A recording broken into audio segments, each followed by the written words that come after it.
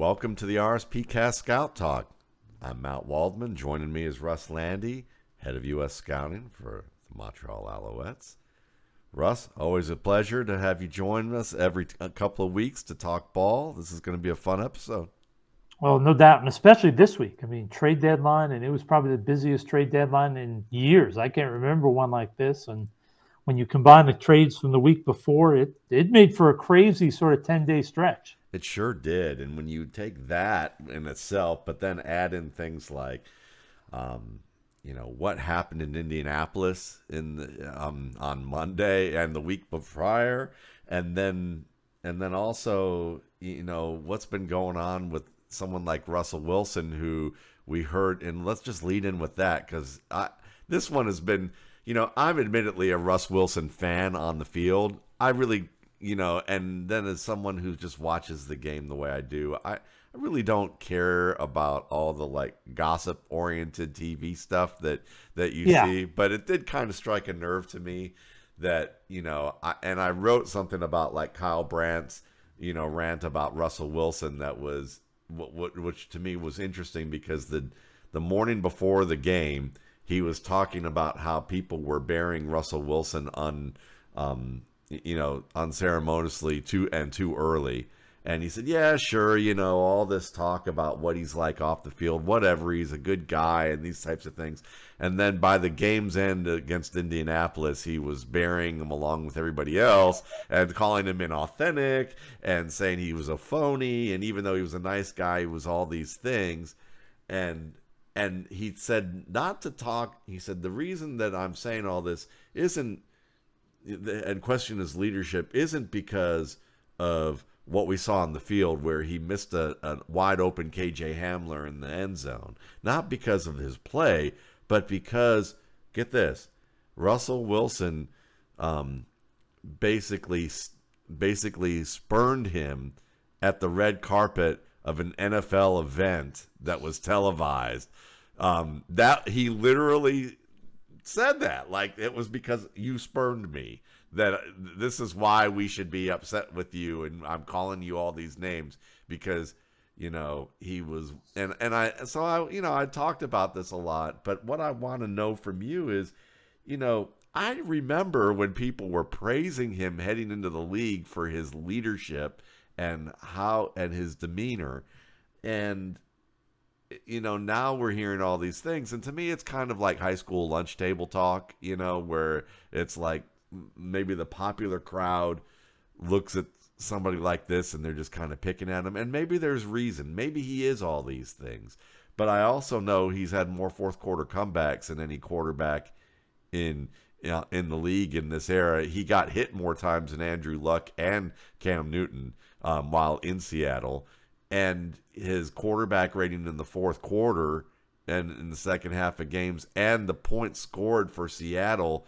in the second half all were like tops in the NFL over the period that he was their starter. So while, yes, the Legion of Boom deserves a lot of credit for what they did during their peak era, he must be doing something right. And all I need to know is I watched his corny self-belief act mic'd up in the Green Bay game where he absolutely looked like horse shit and for the worst in his career I've ever seen for like 3.5, 4 quarters, and then comes down from multiple touchdowns against Green Bay to bring them back so that they could go to another Super Bowl. I look at that, and that's more important to me. Am I wrong to say that if you're a pro and you see that, that's all the motivation you need? If Russ needs to do like the self-help book corny things that people see corny right now so that he feels good about himself and performs well, if I'm a grown man, I just go, well, that's his deal. He may sound like somebody out of a business leadership book. I don't care. I got my own job to do, and all I know is he usually is killing it on the field, and if he isn't, he's actively working on it until we do. I mean, where are you at with this? Well, personally, I'll say I think to not realize what a great leader this guy is would be to underestimate. When you think about it, this guy was at NC State, transfers to Wisconsin, is there less than a month. They vote on captains, and he's the highest vote getter. Yeah. He has a natural charisma. He has the ability to get guys to buy in and lead, and sort of buy in and believe what he's doing. And I think part of what he does that's so unique is his ability rubs off on guys that have a little bit of leadership quality to where some of those guys will then show a little leadership too. He's got a unique ability to do that. I think what people and there is some truth to it is also Russell is not just a smart guy. He's a really smart guy who has interest off the football field.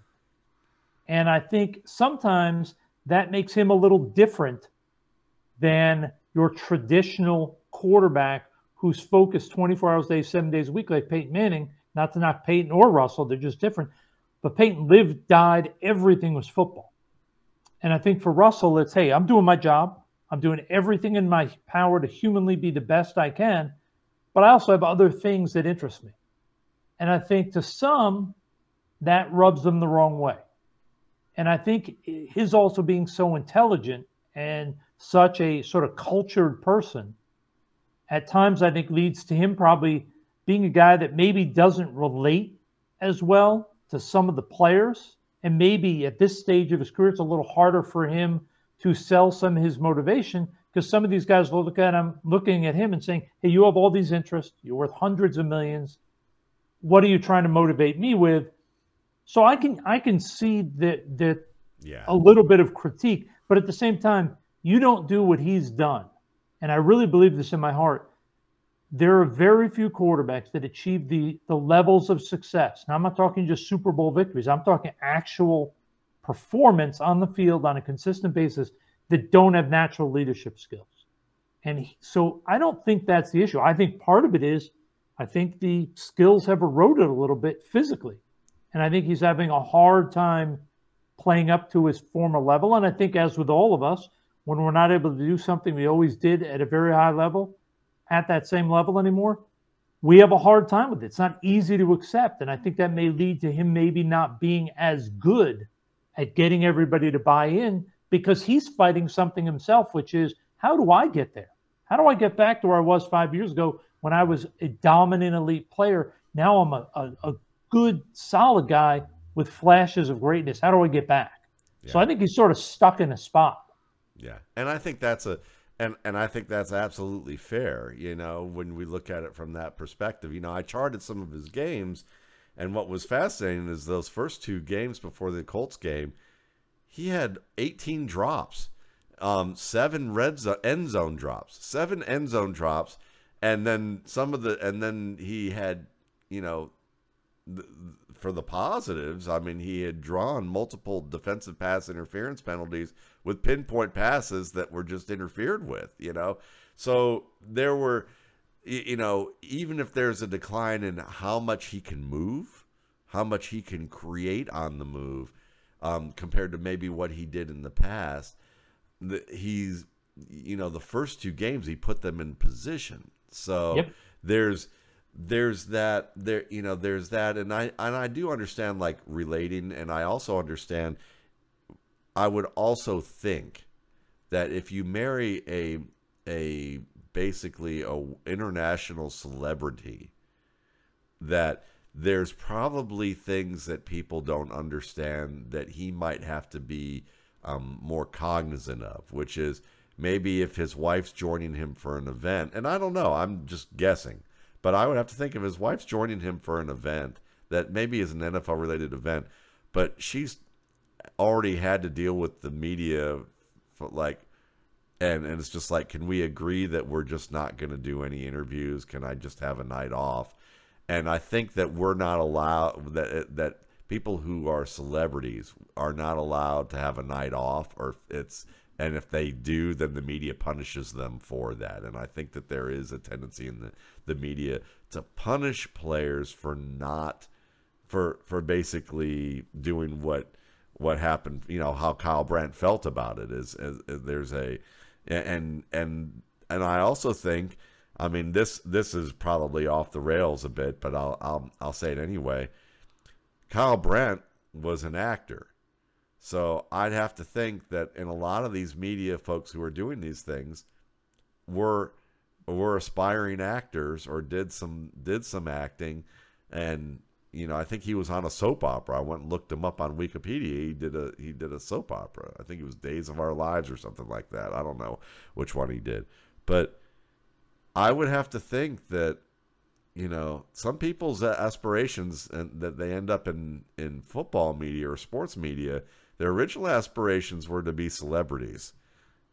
So I wonder if there's a little bit of that underlying with it. And, I'll hint that out there only because I think the behavior that he exhibited, I mean, he may be a really nice guy, but the behavior he exhibited seemed a little petty, and it seemed, and I just look at that and I think maybe people look at that and see him saying, can I have a night off from talking to people? And there's part of it is like, is he's always doing that? Is he always excluding people? That's one thing. If he's like, can I have one, and then a million people go after him about that one time, that's a different story. I can't answer that. And I would also add, not so much on that side, but you mentioned the celebrity part. I mean, just look at how the coverage changed 10 years ago with Brady when he started dating Giselle. It became a different thing. You didn't hear about Brady's in the office 24 hours a day and all this. You heard about, oh, he's jet setting here, and people took shots. Is he taking it seriously and stuff like that? And I was like, hey, he's probably doing the same amount, just like Russell is, of work. We may just not see it. Yeah. Because instead of being at the facility till 2 a.m, he's doing a social thing, and at home, because like most quarterbacks that are earning ungodly money, they have the ability at home, in terms of technology, to do everything they can at the facility. Yeah. So to think that Russell Wilson or Brady, that the idea of them doing the work and being the leader has dramatically changed, I think is incorrect. Yeah. I think their lives and what goes around them has changed to make the perception different. Yeah.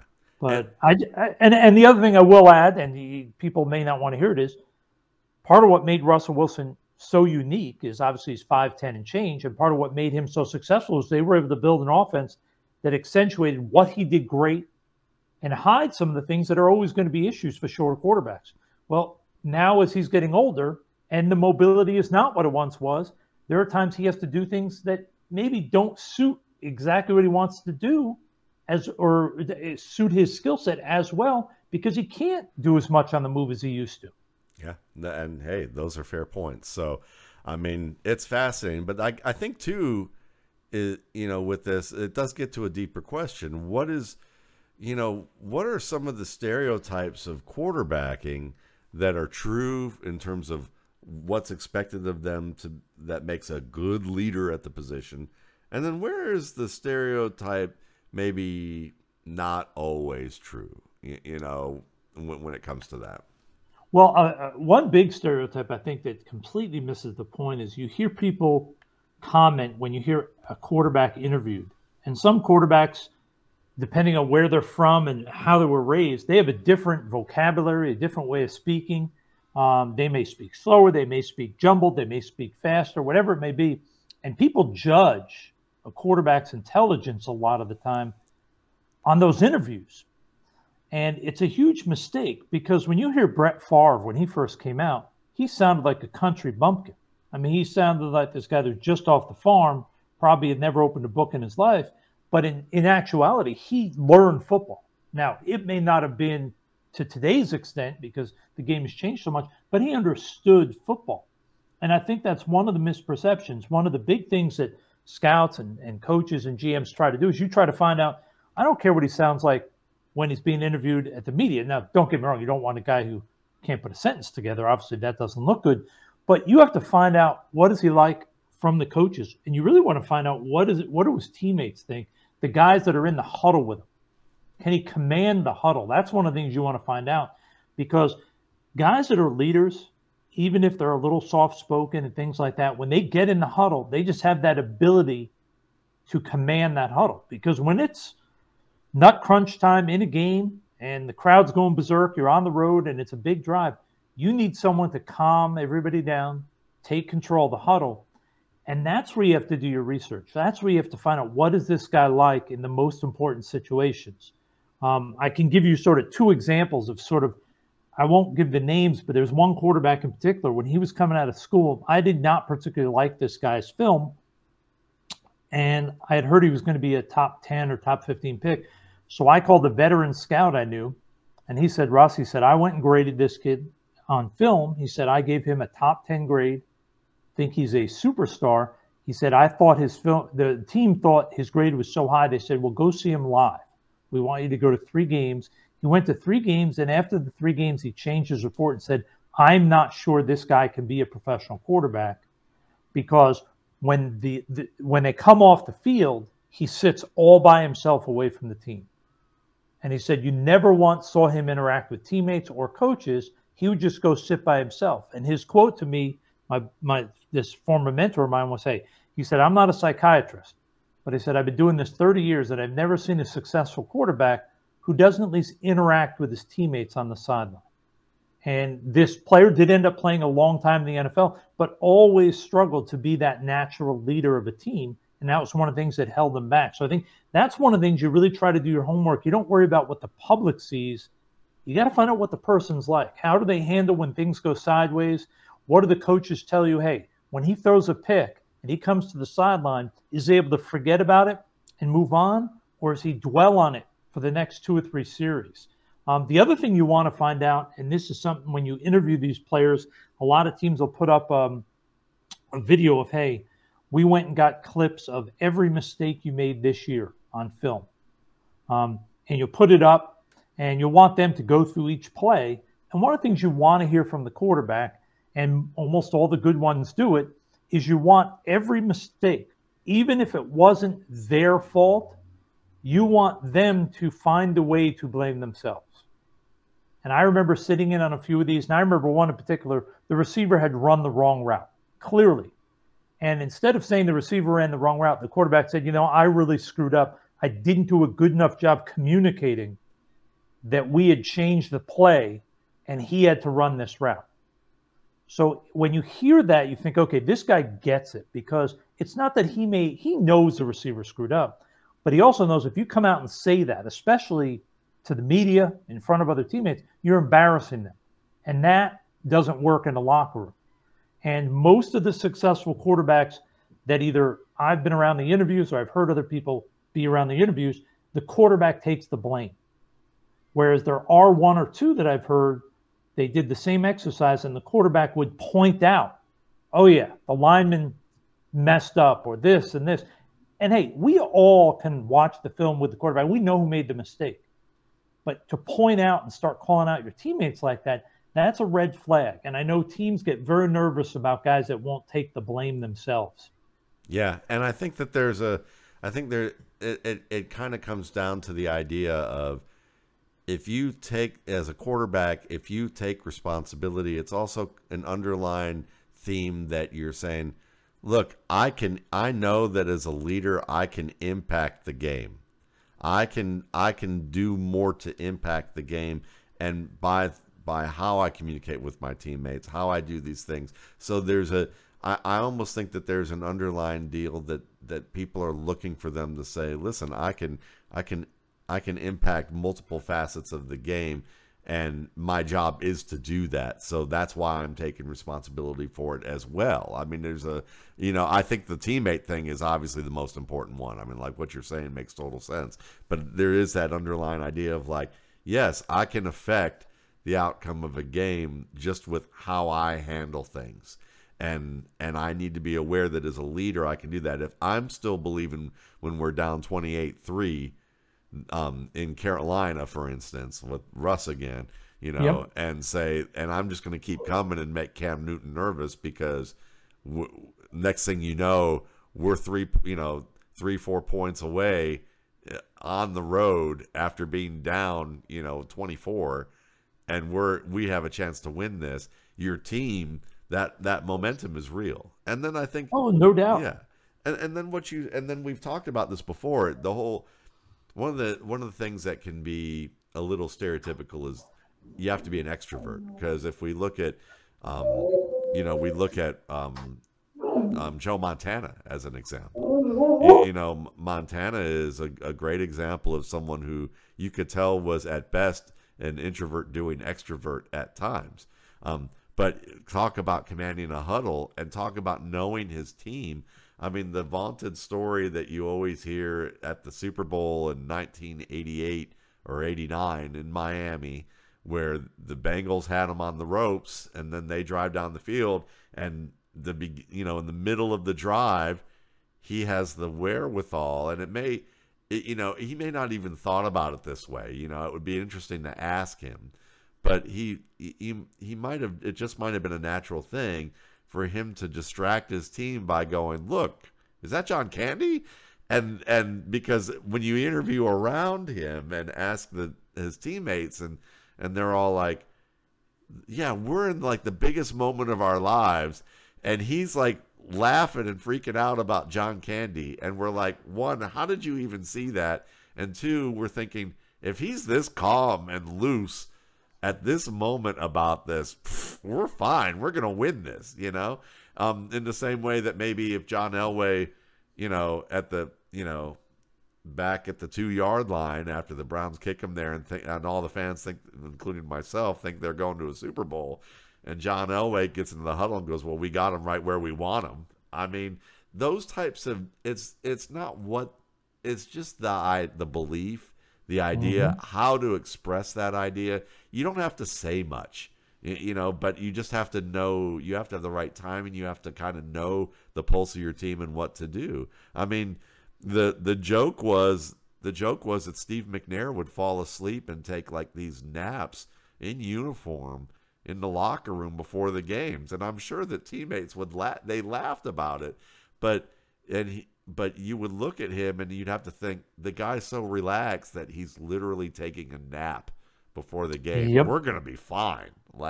And the joke was, I think Jeff Fisher would say, we knew if he didn't get his nap in, we were worried, but if he got a nap in, we were fine. And it sounds funny, but it also is a thing where you're like, if the operations manager of our team doesn't even seem, he's just nonplussed about all of this, we're good. And I think that there's no set sort of, like you were talking introvert, extrovert. There's no set, hey, this is the personality that they have to have.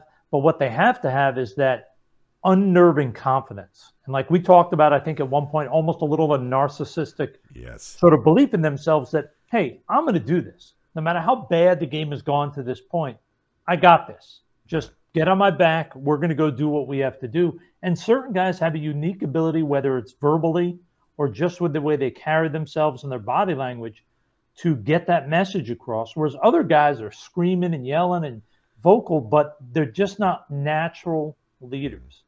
And I will say that is the one thing that really is, I think, for the with so much changing due to COVID, less people per team going to colleges, with the belief that you can do more via analytics and stuff. One of the risks is when you do go to the schools and you can go to practice, leaders show up because they take control of practice. They make sure things are done right. They make sure their guys are organized. And you get a chance to see guys lead and really hear what's going on, because you can walk, you're literally 8-10 feet away. You're not in the stands or in a press box. And you really can. I remember going to Iowa State I think it was my second or third year at the Browns, and being out of practice for maybe 10 minutes.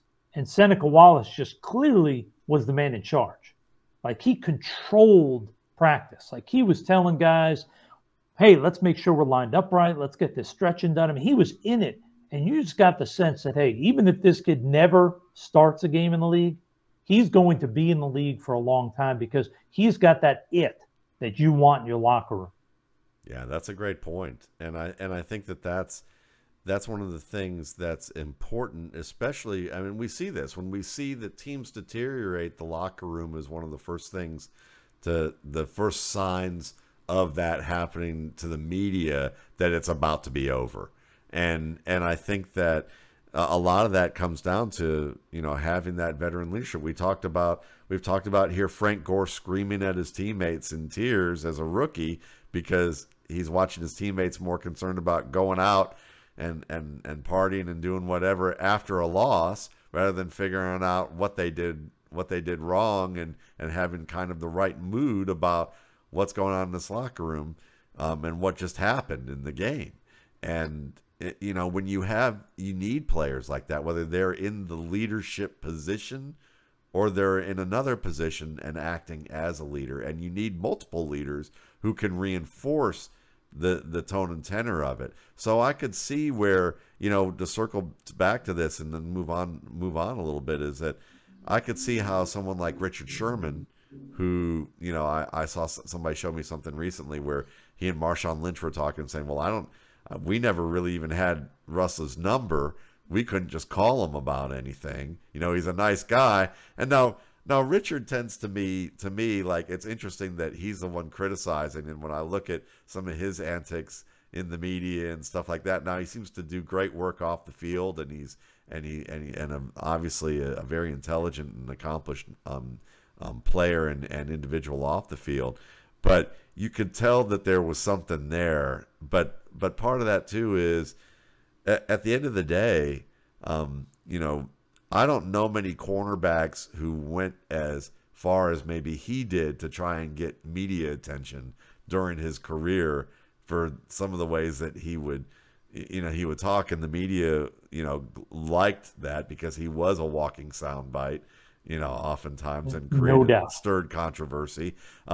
So it's kind of like you have to look at the frame of reference when you see the criticism as well. So and that he seems to be a big source of a lot of that. But at the same time, if you're not accessible, I can see how people find that hard to understand too. So the relatability, it goes back to that, is that, can you be relatable? Can you have good timing with what the message you deliver? Do you communicate with your teammates? Do you do it where it counts and when it counts? And obviously how you perform on the field.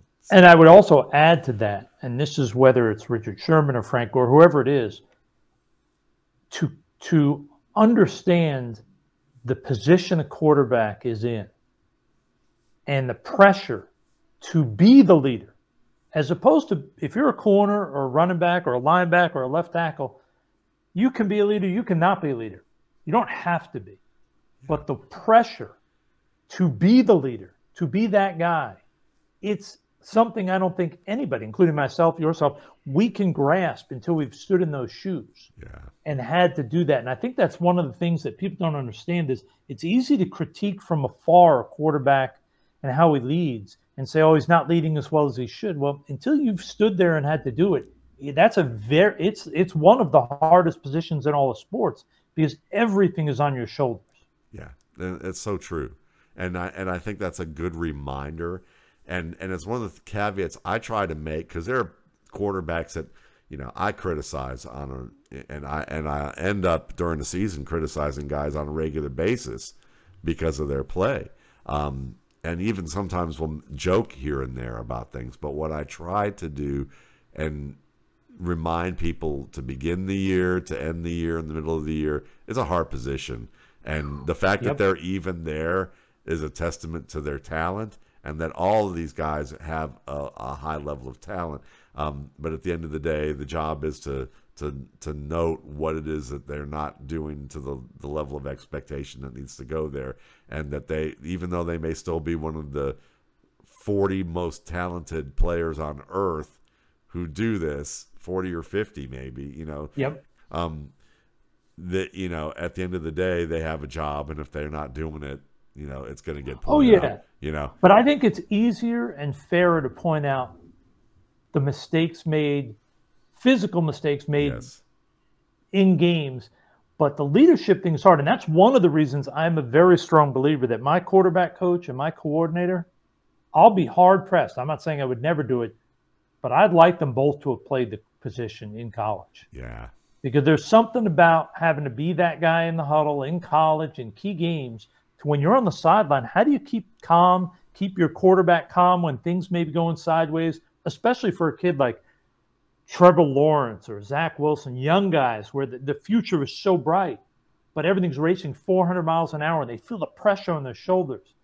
how great would it be to walk off the field after an interception and there's, whether it's a Boomer Esiason or Dan Fouts or Brian Sipes standing there with the headset saying, hey, trust me, I've done this. I was in Green Bay once and I threw this and da-da. Let's focus on what's coming up. You're going to be good, and here's why we're going to be good. We have this plan in place.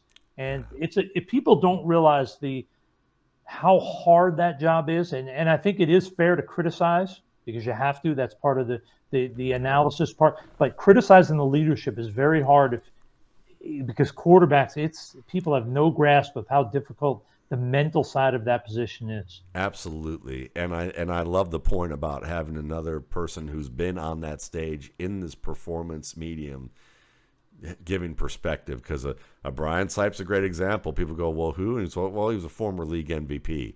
And he's also thrown an interception that prevented them from going to a Super Bowl. So, and come back and still been able to lead a team. So how does that work? And I think that players who have experienced both the successes and failures on the biggest stage can offer some of the greatest insights and keep it calm. And I think that's, we go back to Drew Brees talking about Marty Schottenheimer pulling him out of games repeatedly and saying, listen, you're still our guy, but you need to calm down. It's not the end of the world here. And not saying it that way, he would say, you're still our guy. You got to calm down. We're going to put the veteran in, whether that was, Doug Flutie at the time. I think it was Doug Flutie at the time. Yeah, I think so. And say, watch Doug, and if we get close, I'll put you back in to get a chance to win it. But you need to sit and stop your mind swimming. Yep. And what that says isn't just the literal words. It also says it's not the end of the world because we believe in you. It's not the end of the exactly. world. We just don't want you to make it worse. Figure out what you're doing and calm down a bit and you'll be all right. We believe that. And I think that's the type of thing you don't see enough of in today's development. Anyhow, we've talked about that. Part of what made Marty great. Yeah, for sure. So, speaking of guys who've, moving to new teams, because I think of Brees and Flutie in that regard, and both of them I know one got traded.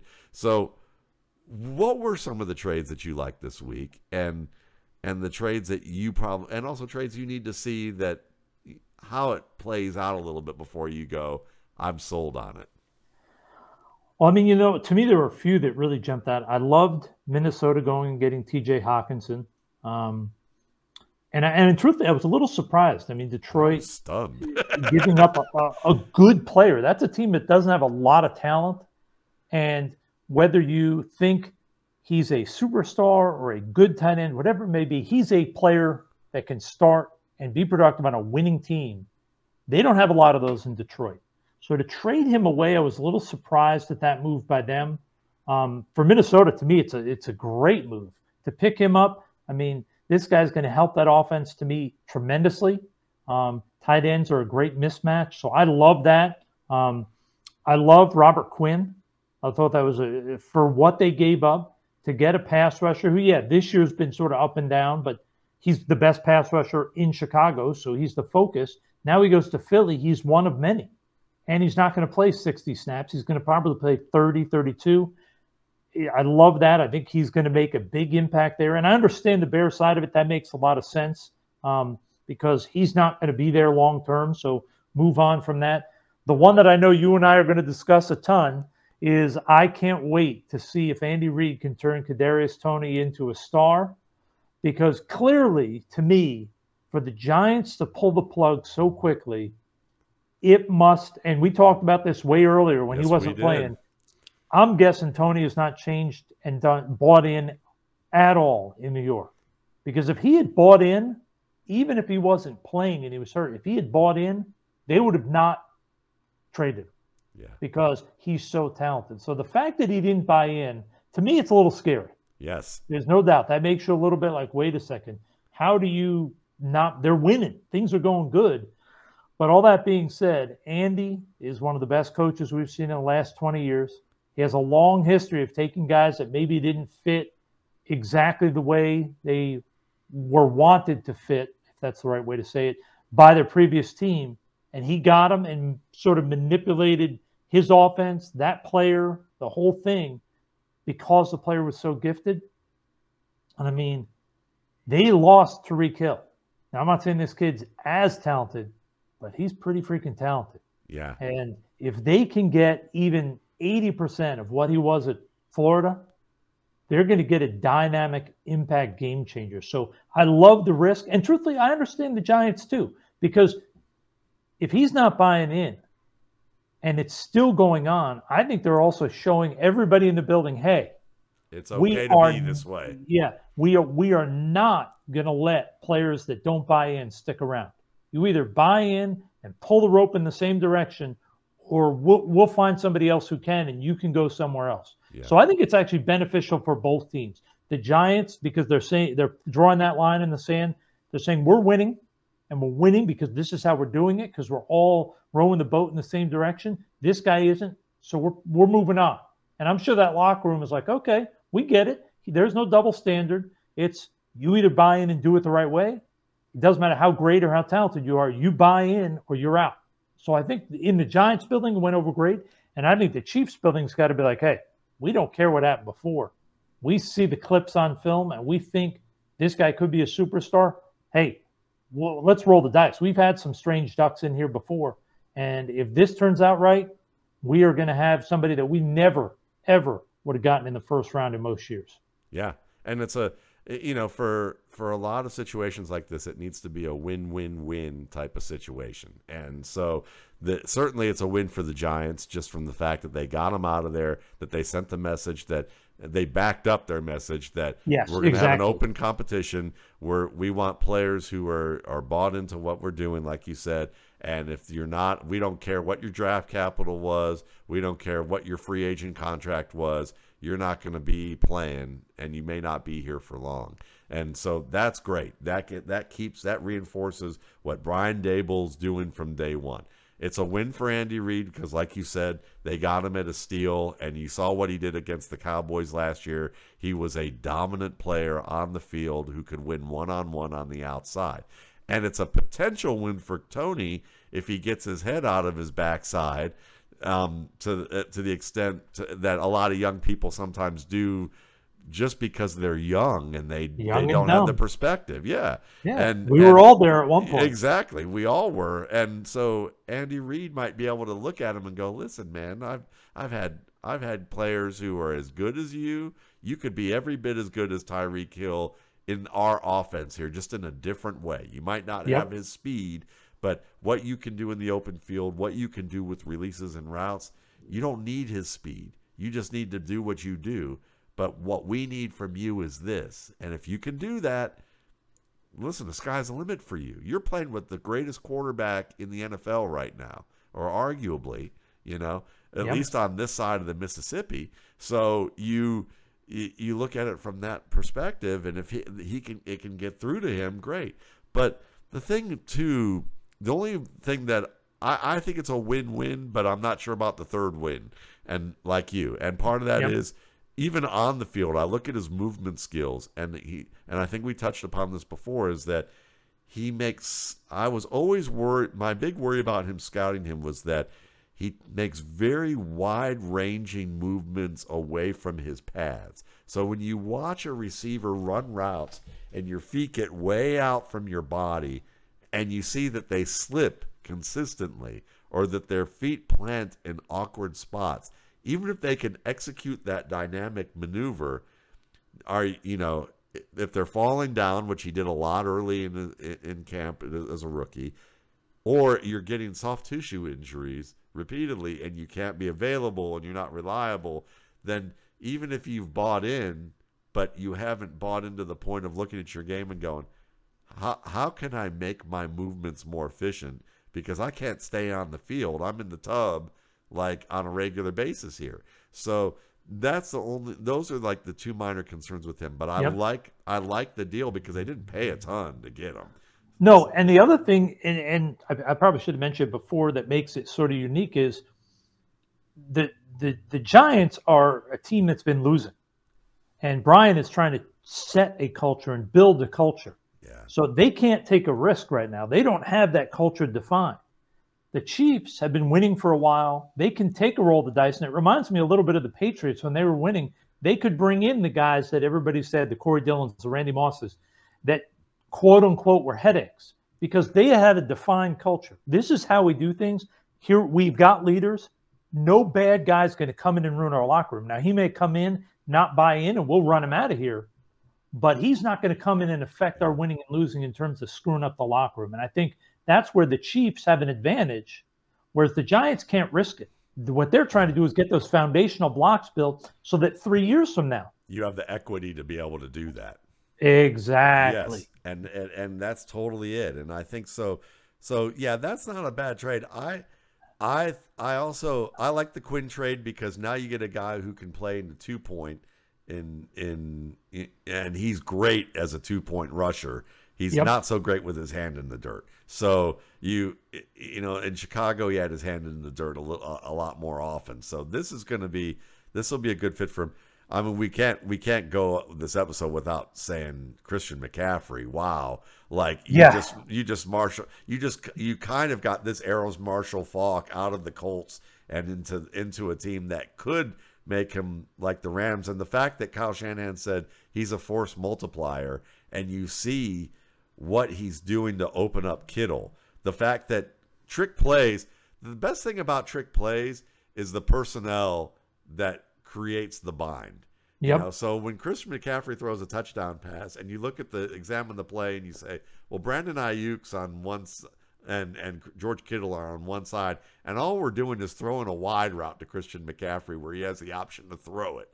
And if you're a DB and you see Kittle and Ayuk setting up to stalk block and McCaffrey's in the flat alone, you're trying to attack McCaffrey before he gets a big chunk of yards. Yep. On top of that, the guy that you're thinking is least likely to get the job done to block me is Ayuk. So if I slip by Ayuk easily, it doesn't register. Not even a bit. If Kittle slips by me, I'm turning around as fast as I possibly can. Yep.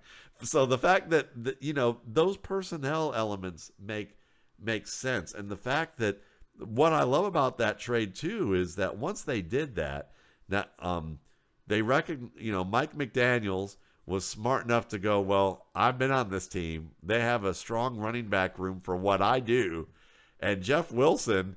Yep. I mean, listen, they drafted this Tyrone Davis-Price. They drafted him. They got this Jordan Mason kid who they probably like enough. They kept him on the roster and traded Trey Sermon. So why don't I make a play for Jeff Wilson, especially because I had to give up Chase Edmonds, our free agent, to get Bradley Chubb.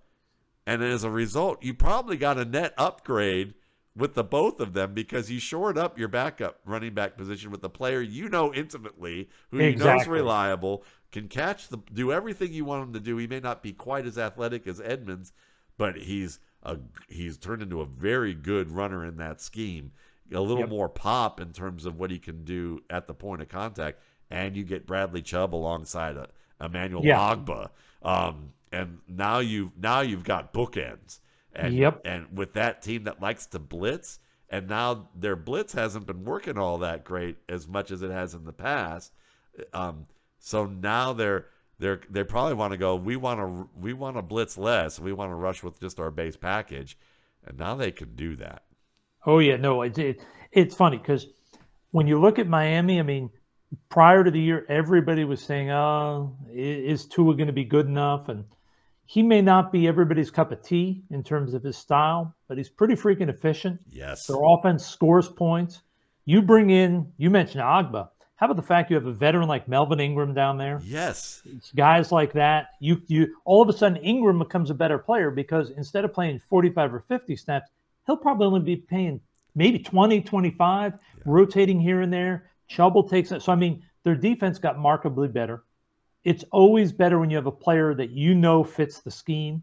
And they probably determined that they didn't think Edmonds was a great fit and said, all right, if we can move him and we got to move him as part of this deal to get Chubb, we can go get Wilson. So I love what they did. I think the McCaffrey thing is so interesting because For Carolina, it makes sense. By the time Carolina is going to be good, he's going to be near that age where you don't want him anyway. Yeah. So the fact they got so many picks, it sounds great. And I love what he can potentially do for the 49ers.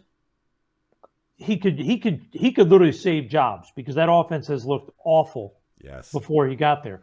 But the one thing I will say is history has shown when a running back has 2 straight years of missing most years, they rarely get back. Yeah. Now, that was a lot to give up for that, but I think there's also a little bit, a pinch of desperation in Garoppolo's not a star at this point. He's just sort of a getting by guy. Lance got hurt, and even before he was hurt, we weren't sure for sure he's the guy yet. So this is our sort of stabilizing that if Lance ain't the guy, and if Garoppolo's just a guy, and this guy's healthy and a star, we can get by in this offense because he's so special. Yeah. So I get what they're doing and why they did it. So I think that works for both sides. The one I will say that I don't get at all is I don't get the Bears giving up potentially a high second-round pick for a receiver who I like him. I think he's a good receiver, but who's going to demand a ton of money on a team that is not right now very good. And I think they've done a lot of good things to this point to build for the future. I think some of their draft picks have been phenomenal. I think Justin Fields has actually made some strides this year. And yes, a receiver will help Justin a little bit, but I don't know if he's going to help him enough to give up a potentially top 40 pick, because you very rarely do, in my opinion, do receivers make a quarterback dramatically better, whereas a good quarterback makes receivers dramatically better. And as Fields continues to get better, the Claypool will not be as valuable because they will have other receivers that he will be able to make good. So that one did not make sense to me. Yeah, I think I'd like to touch on 3 things with this. One is I love what you brought up about San Francisco, because to me, when my first reaction to that trade was, obviously when on the field he's a great player. McCaffrey is a great player, and this is how they could use him, and it could be awesome. But you can't help but think that this also could be the straw that breaks the camel's back for John Lynch and Kyle Shanahan, and that this trade could basically kill the 49ers for a long time if it doesn't work out. And that you could, and the pressure now is on Kyle Shanahan to be the quote unquote offensive genius that he's regarded to be. And you wonder if they will all, both the GM and the coach will be in lockstep if this team starts losing with a healthy McCaffrey and the offense isn't taking advantage of McCaffrey by at least the perception of people in the media and the public. And then does that become a split between those two?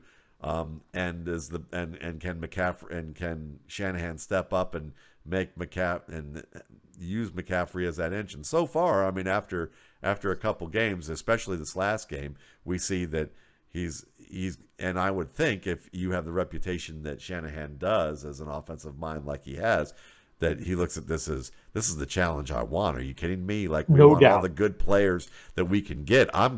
You're giving me a premium tool in my tool bag. I'm going to use it, and I'm going to find multiple ways to use it. So I see the risk reward there. Going back to TJ Hawkinson, Brock Wright has looked pretty good as a undrafted free agent. They have James Mitchell at UVA. I don't know what Mitchell's going to look like. I thought that he could maybe emerge into a startable tight end in package sets, kind of like you look at Ross Dwelley, or on the upside, Tyler Conklin, who I've always really liked. And you could say maybe he can evolve into something like that. Maybe the combo of Wright and Conklin, they feel like they can deal with that and know that they didn't have to pay $10 million, as someone mentioned to me, for Hawkinson. But I was stunned that they traded to a division rival, and that they stunned and Hawkinson at that, because he was their 1A, 1B guy with Amon-Ra St. Brown on that team, and he's an excellent blocker. He may not be Travis Kelce as a receiving threat, but he's maybe a notch below that at worst. I mean, and you've seen that he leads the league right now in yards after the catch. He's had some big plays. And going to Minnesota, where Irv Smith has underwhelmed, and there's got to be something going on with Irv Smith that it just hasn't clicked because he's a talented guy. But this either helps Irv Smith in a sense because they can maybe run a little bit more two tight ends and go back to that. While I know O'Connell wanted to spread the field, as we talked about a few weeks ago with all these too high looks, maybe they also feel like we want to be able to run the ball to the advantage of that. And Smith is still on the lighter side. And Hawkinson can be that inside guy. And while Johnny Munt is an admirable player, he's not TJ Hawkinson at the line of scrimmage or as a route runner. So you get more, create more versatility for the Vikings, and it's great for their passing game and their run game, at least for the time being. And it gives them leverage to basically move on from Irv Smith if they need to. And then finally, Claypool. He was never the player that I think people thought after the first 6 weeks and you could see that I remember doing a video on him and going, well, this is how the Titans folded him in week 7. And all it really was that you could tell after watching the first 6 weeks of games that cornerbacks didn't play him tight at the boundary because there was a lot of he's a rookie. You could almost read into that. He's a rookie. He's not going to make that tight boundary catch. He's not going to go up and win this over me. And he did it enough times, and suddenly cornerbacks got the message I've got to guard him to the point of risking interfering with him. And then when I do that, then we're good. And zone coverage, defenses were consistently the first guys that the safety or linebacker came over to shut off the auxiliary part of their coverage was Juju Smith-Schuster and Deontay Johnson. Almost all the time it was those guys. By week 7, the first guy they reacted to was Claypool, and then Roethlisberger was like, I'm done. I don't need to go there. But to the positive about Claypool, he's a decent blocker. You've got to be a decent blocker to play with the Steelers. The Bears want to run the ball. They've got 2 decent running backs, I think 2 good running backs, and that he can help out in that aspect. We know that he's used to playing in the screen game, and he's a big dude who can move, so that's good. He can help get behind a defense with that speed, and if you give him situations where he's just going to outrun the defense and Justin Fields going to buy some time, he's a great asset there too. So you get 2 assets like that, not just Pettis getting lost in coverage, not just that. And then that also opens things up for Equanimeous St. Brown, who's more of a intermediate vertical threat under 40 yards more often than not than he is a 40-plus guy. So I see the help there, but Claypool's not a number 1. He's more of a Kenny Golladay edition, a guy who does better when he's cushioned by multiple players, but may also, and this is a good question I want to ask you, is you look at there's receivers, and I look at Golladay and I think he got enabled, okay? And it wasn't really part of it is that young players, it's hard to have perspective when you're young with certain situations. So when you enter the league and you're a star player in a smaller level of Division I, and then you come to the Detroit Lions, and while the teams have struggled over the years, during that time, they had one of the best slot receivers in the league in Golden Tate, who was rugged and could play outside and win contested balls. And then you had Marvin Jones, a consummate professional who could run a ton of routes. He could he could kill you deep. He could kill you over the middle. He could win after the catch. He may not be an all-pro player, but he's one of those guys that you could probably pick every facet of his game and say he's above average at everything. Yep. And so you've got those 2 guys on the outside, and now you could put Golladay, who's tall and fast and leaps, against linebackers and safeties. And yes, he's going to have top 10 production with Matthew Stafford and those two other guys buffering him. I'd have to think that it's easy for a young guy to then get paid a big free agent contract by the Giants and go, I'm the man. Yeah, I've made it. I've made it, and I've proven that I'm the production guy. My production speaks for itself. My contract tells me that I deserve to be on the field.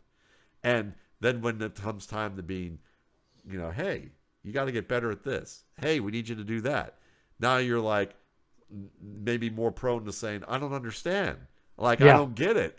And like, you can feel for the guy on that end. So when I look at Claypool, I fear that he could wind up in this situation where it's like, listen, I've had early success.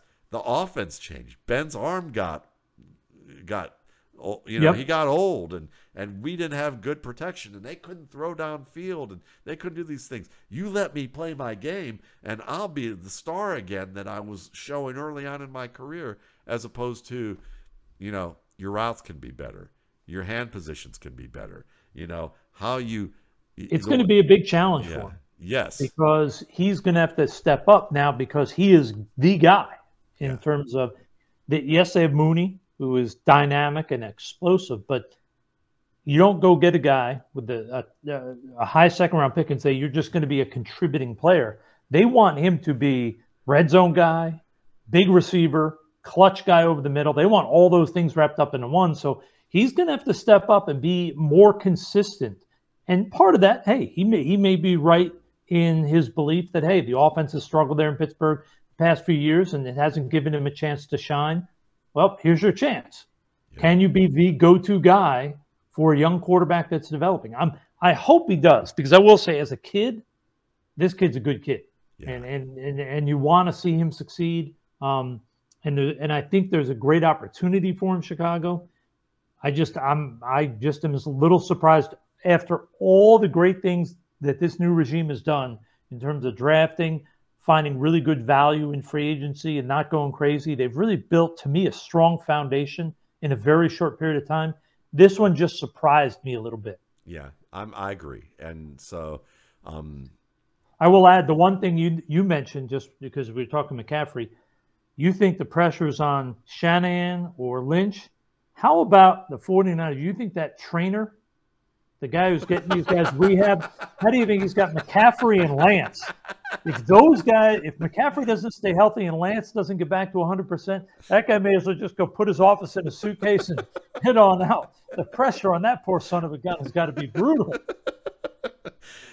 all I know is that if he gets canned, he may go on to like invent some sort of like duct tape that works to be able to like to and becomes, and he goes, well, how did you become a multi-billionaire? Well, I got canned from the 49ers because I couldn't keep this guy's ankle, Exactly, right? And it just bothered me for nights. I had sleepless nights, and it just came to me. I can just see that story. But let's end this with a young quarterback in a situation that no one really expected to the level that it came, which is Sam Ehlinger getting the start and Matt Ryan getting benched. And then after Ehlinger having, I would call it a good week. I watched him. He had a good game. And if it wasn't for Michael Pittman dropping a deep over route after putting them in position to win, and then Taylor Heineke driving down the field and them getting the lead, they might have won that game. I mean, they were really a Michael Pittman drop away, because if he caught that ball, they would have been past midfield, and it would have been very likely that they would have been in field goal range to win it. So after that, though, Marcus Brady, Yeah. Marcus Brady gets fired. So what do you think happened there that got Brady fired? Well, firstly, to me, it was, I shouldn't say strange. I think clearly as an organization, they determined through the first half of the season that Matt Ryan does not, in their eyes, have it anymore to be the guy next year or the year after. I think when they brought him over, they hoped they might squeeze 3 or 4 years of good production and build a team around him and do that. But I think they realized, all right, he ain't the guy, and we're getting close to the point where we don't want to risk him getting hurt. So what's going to help us more? Let's let him be a backup. Let's get Sam in there, and let's see what we got. Because I think when they took him, I think they liked a lot of things about him. I think you and I talked about it. He did a lot of things really well. Yes. His film in college, there was a lot of times where you thought, all right, this could be a high pick. Then there was some other times, maybe not as much. Right. But there's some things there you like. So I think they're thinking, hey, let's get him half a season to play. We can try to make a decision about him. And if it just so happens that it also means we lose a few more games and get a higher pick, well, that's not so bad either. But I will say that the thing that with Marcus Brady that to me, and this is what I'm very confused at, is everything you read coming out is that Coach Reich and Chris Ballard, who are two of the best people in the business, that they're secure for 2, 3, 5 years. Like there's nothing changing there. Like the owner came out and said, "These are my guys, and things are going in the right direction. We like them." And then all of a sudden, for Brady, who isn't calling the plays, to get fired when Sam played pretty well, in my opinion. I mean, it wasn't a Hall of Fame performance, but it's a first career start. I don't get it. There's gotta, and in truth, I've been trying to find out, talking to people around the league, and just get a feel. The consensus is I should say there is no consensus. It's all over the place. Some people say that they think there's some genuine concern in the building, that the owner may not be as patient as people think, and that this may be their way of telling the owner, well, here was the problem. But it just seems to me the owner, I mean, he's been an owner in this league for a long time. I think he understands that the guy who isn't calling the plays, it's not that he doesn't influence the team, but you're telling me that's the reason your offense is bad? I don't know. It's a very strange thing. And I will say I think I may have met Marcus once, but I know a lot of the people in the CFL know Marcus because he was up there as a player and as a coach. There may not be a better human being in the world, and he's so well regarded as a coach and as a teacher. It just, something seems odd about this whole situation. I've not been able to find out what it is to why he's not there. I don't get it. I'm very confused by it. I don't understand it. I'm sure at some point the truth will come out, or Jay Glazer will get it out there, but I'm not sure. To me, it's a very strange situation. Yeah, and I think that's worthwhile for us just to say we don't know at this point, because that's nutty. You know, for me, just on the field, you know, when I first heard that they were going with Ehlinger, my thought was, okay, everything you said about we can get a higher round draft pick, Matt Ryan doesn't look like it's it for us. And I took it even from a Matt Ryan apologist sort of view, where I took it and thought, okay, our line, we're missing Glowinski, he's gone, Fisher's gone, so our line isn't what it was. Matt Ryan needs pass protection. And Yep. I've noted, and I remember this when Shanahan was in Atlanta and they went to the Super Bowl that year. That preseason, we talked about it here. It was awful. Like, there were points in the preseason that Ryan literally was just throwing the ball in the knees and just looking at the sideline. Like, if this is what I'm getting, I'm giving up, because Yeah, exactly right. And Matt Ryan has always been a tough and good player. Like, so, you know, when that happened, I was saying this is going to be an abysmal year. And you remarked that you had never seen an offensive line get rebuilt that late in the preseason and have success in the manner that they did. And they went on to go to the Super Bowl, and, you know, and it goes on from there. But when you look at Ryan as the years went on, in the past couple of years watching him, you know, he still was, you know, gritty in what he had to do. But, you know, once pressure really started to get to him, he knew his limitations, and he just kind of, you know, there were more plays he was more apt to give up on because he knew he couldn't extend them. He couldn't do what he had to do. And I think that in Indianapolis, that was happening to him. And on top of that, he's got Alec Pierce, a talented rookie, but a rookie. He's got Paris Campbell, who might as well be a rookie, because this is his first full season that he's healthy thus far. And I watched that Titans game, and this was the game that he ended up getting benched the next day. Matt Ryan threw 2 picks in that game.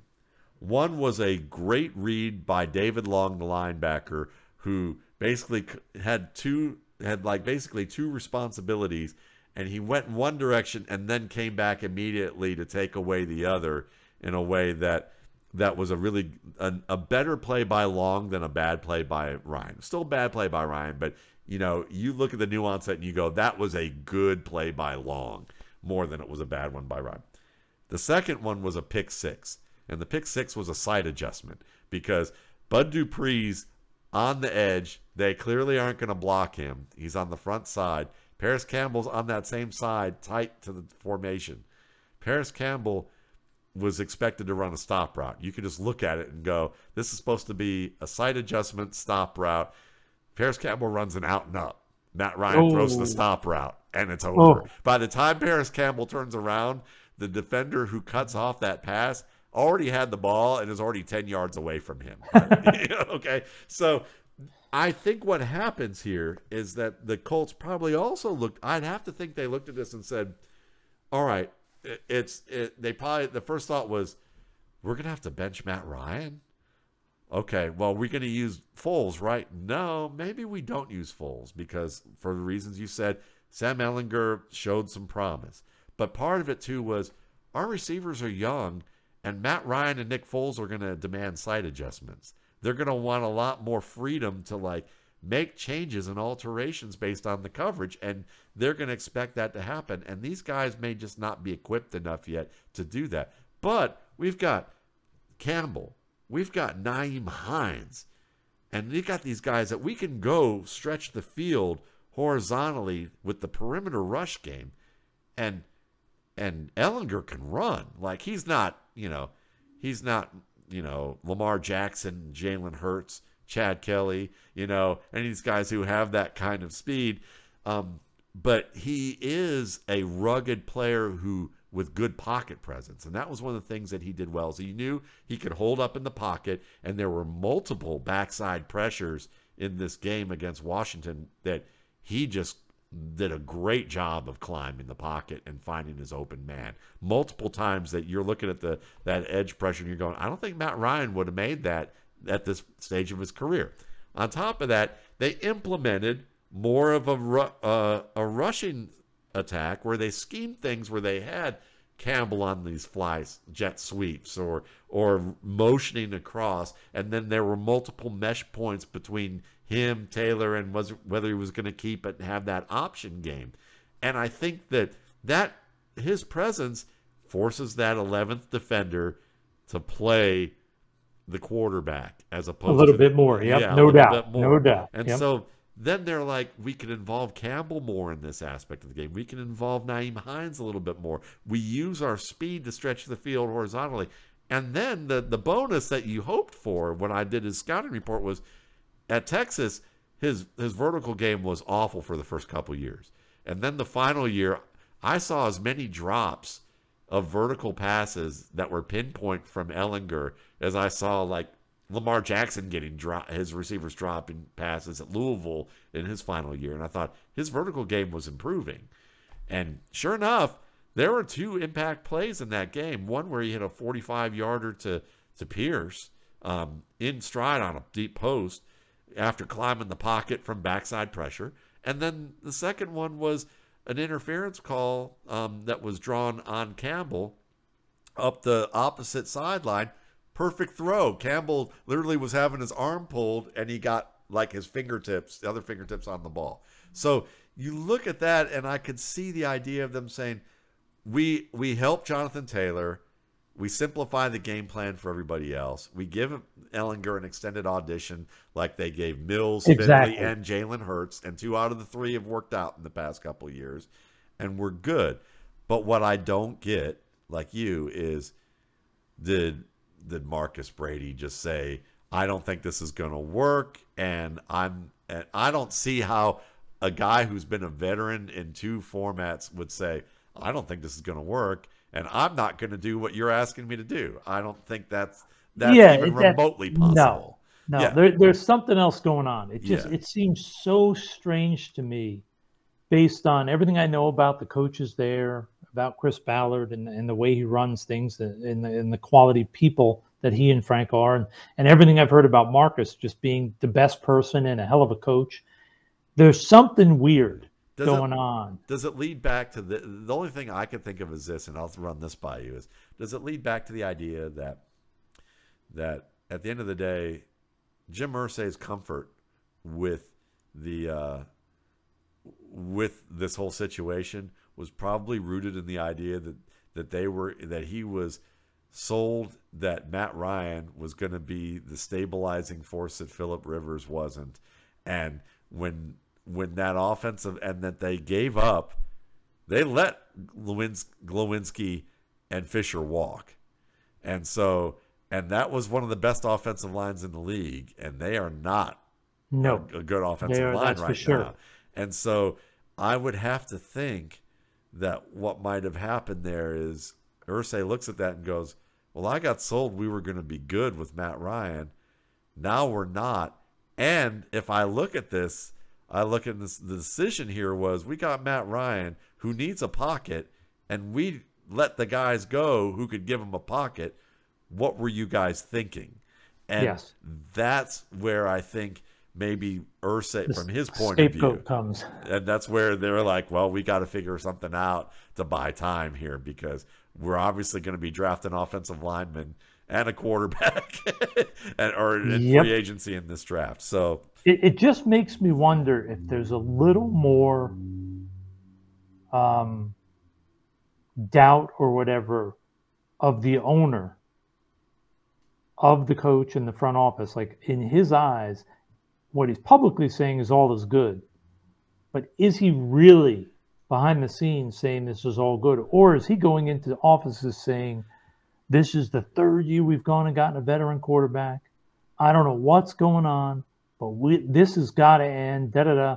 And all of a sudden people are like, uh-oh, we might be out of jobs. Yes. And it just, I don't know. To me, it was a very strange thing. And it was so much stranger just because I've known Chris for a million years. He's as good a person as there is in the world and very good at his job. Everybody that I know that's ever worked with Coach Reich loves the guy, says phenomenal things. And everybody I know that's worked with Coach Brady says amazing person, great at his job. That's where I can't figure out how this ended up where it ended up. Yeah, that makes sense. Well, one thing is that we can always kind of figure out how this all ended the way it did. And, and this is was another great conversation. I look forward to these so much. And as do I. And so do our listeners. So that's good. We appreciate you guys. You can find Russ Landy at Russ Landy on Twitter. You can find me at Matt Waldman on Twitter. Of course, my YouTube channel is Matt Waldman's RSP Film Room, so that you can find a lot of video analysis on there of college prospects, which we'll get around to. Oh yeah, we'll get into those. We're no doubt. Those. I've got for the rookie scouting portfolio, I've got about I'm approaching about 60 players evaluated thus far. It'll start to ramp up even more by around Thanksgiving, a little after Thanksgiving. I'll probably be at about 70 or 80 by the end of the month, and then we're going from there. And of course, if you like TikTok, some people like TikTok. I have a TikTok account where I'm doing a lot more NFL stuff on that, along with Twitter. You can find that at Matt Waldman RSP on TikTok. I don't dance, so there you go. So they get a little saving grace. Yeah, you get some saving grace. The last time I did dancing, I was in a Latin orchestra in Miami, and I'm saving, and I'm glad there's no video for that. So, and I'm sure you are too. So on that note, thanks again. You guys have a great week.